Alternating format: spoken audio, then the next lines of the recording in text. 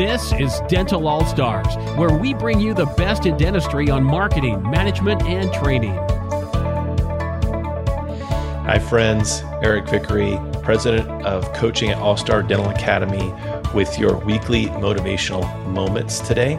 And today we're going to talk about the 10 traits of a great team player. You know we love the great acronym at All Star.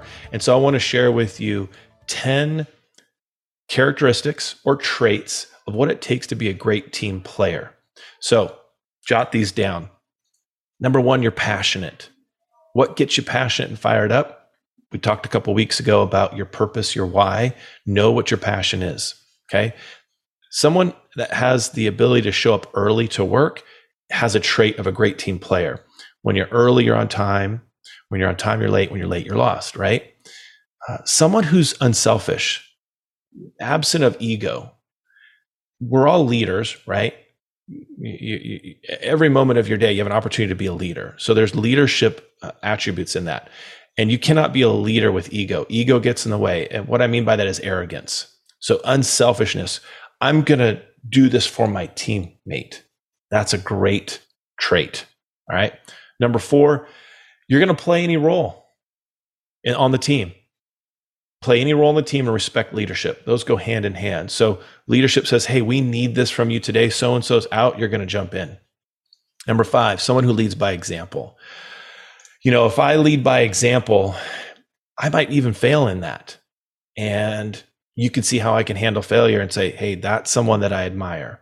So number 6, high work ethic. You're always looking for ways to improve. How are you growing? Number 7 of the 10 traits of a great team player, have a positive attitude. You know what I think about having mindset and a positive mental attitude. This is huge when it comes to affecting a team. Nobody likes Debbie Downer. It really bums you out. Have a positive attitude. Don't be ignorant of problems, but have a positive attitude. Number 8, accountability.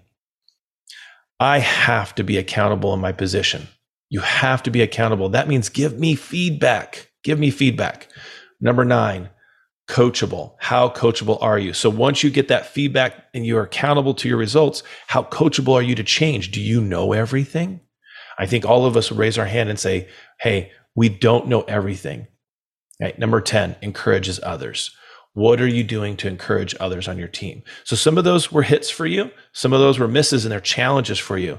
That doesn't mean there's something wrong with you. It's now time to step up and be motivated. So in these weekly videos, I want you to think about what am I going to do differently as I walk out? And maybe you heard something there. Maybe you said, you know what, team? I need to be more coachable. I need you to hold me more accountable to some things. And I'll give you permission to do that. All right, guys, have a great week. We hope you enjoyed this episode of Dental All Stars. Visit us online at allstardentalacademy.com.